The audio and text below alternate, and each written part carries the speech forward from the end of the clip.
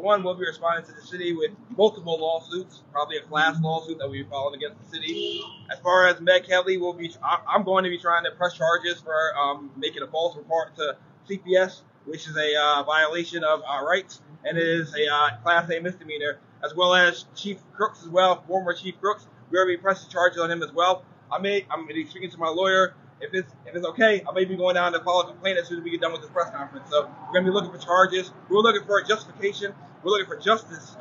You see, Robin Dalton says she had a bloodlust, right? We have a justice lust. We have a lust for justice. That's what gets me excited. Freedom gets me excited. Equity gets me excited. Diversity makes me excited. That's what I like to hear. So we'll be responding to the Attorney General's office, asking for them to continue to look into the other doings of Saratoga Springs Police Department and the City of Saratoga Springs Police Department, because we know that this is not the end all. We know that it's not the first time they violated rights. We know that they started violating our rights in 2020, and we haven't forgotten. We know that July 30th should be looked into more than what it was. We know that they said that they came with a tank from Iraq, but what else did they do? What were their plans that day? How much money went towards this? The people want to know, and people aren't going to have it. We aren't going to have it anymore, and I think that we've shown time and time again that whether you keep us in cells for 12 hours with no water or food and no medication, and you separate us, give us no mask, you want to rip us in front of our kids, you want to rip us while we're working, you want to come and rip somebody up from college, we still are going to keep on coming. We're going to keep on coming. When the empire strikes back, we come back even harder. Plain and simple. It's not a game. This is our lives. I think people need to realize that this is not it's not a joke. This is our livelihoods. Our children had to deal with this. Our family members had to deal with this. We get threats to this day now on our social media's websites and to our phones because of this. And now we have a new public safety commissioner, like you said, Tim Cole. Not any better. Not any better. Not any better. They all come from the same cloth. If you read the report, it says that the Conservative Party leader was involved in a lot of this. These are conservative Republicans. These same people will run our city now. I said it before, the people of Saratoga Springs have been duped, and we will make sure that the people who are elected now will never be reelected in this city again. Hello, everyone. My name is TJ Sangare. I'm the program director here with Saratoga Black Lives Matter. Thank you all for coming out. I have a simple and straightforward message for everyone. As shocking as this report was for many people, the contents of it was of no surprise to my group, nor many of the people who have been involved or followed this movement over the past couple of years. If anything, this damning report exemplifies many of the criticisms that SSPD and the City of Saratoga Springs have faced, not only due to their actions towards us, but also towards the heartbreaking death of Darryl Mountain. Transparency, I see none of it. Accountability, I see none of it. An attempt to bridge the gap between those running the city and the marginalized community members in it, I see none of it. What I do see is a pattern of culture amongst those in power. One where people such as Robin Dalton, Meg Kelly, Crooks, and James Montanino abuse the power that was entrusted to them by their citizens and constituents. But don't think that just because many of these people are out of their positions means that these problems are solved, as these are systemic issues that must be addressed at the root, from top to bottom. And if you don't believe me, look at the current Public Safety Commissioner, Tim Cole, who only waited a few hours to do an interview where he questioned the validity of the report that was published. Let me tell you something, Tim.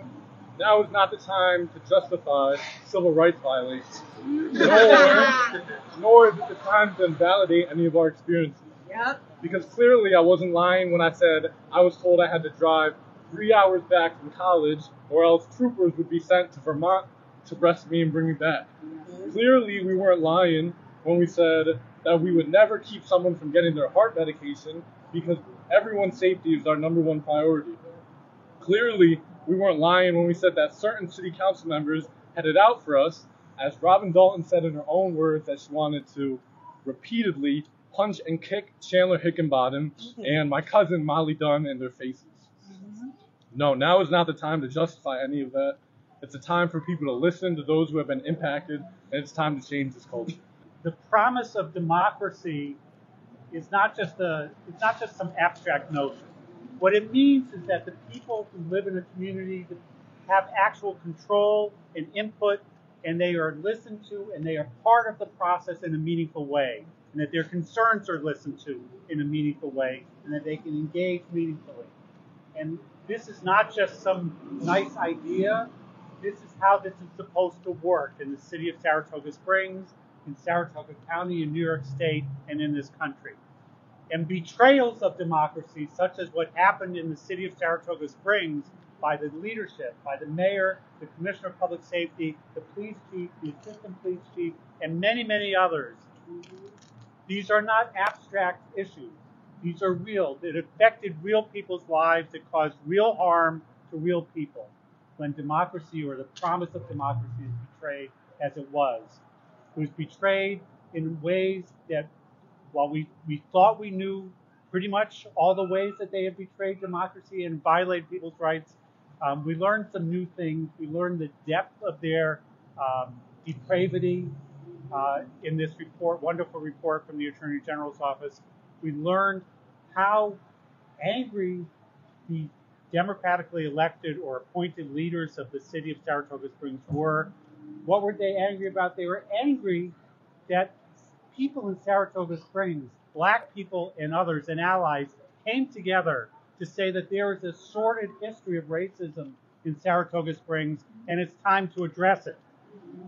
And for those in power, that was something they just could not accept. Rather than engaging in real dialogue, rather than looking honestly at the history of Saratoga Springs and the reality that's faced by people now, not just history, instead of that, they took every possible conceivable steps, and honestly, some steps that I could never have conceived of, in order to undermine what these activists and what the community was demanding.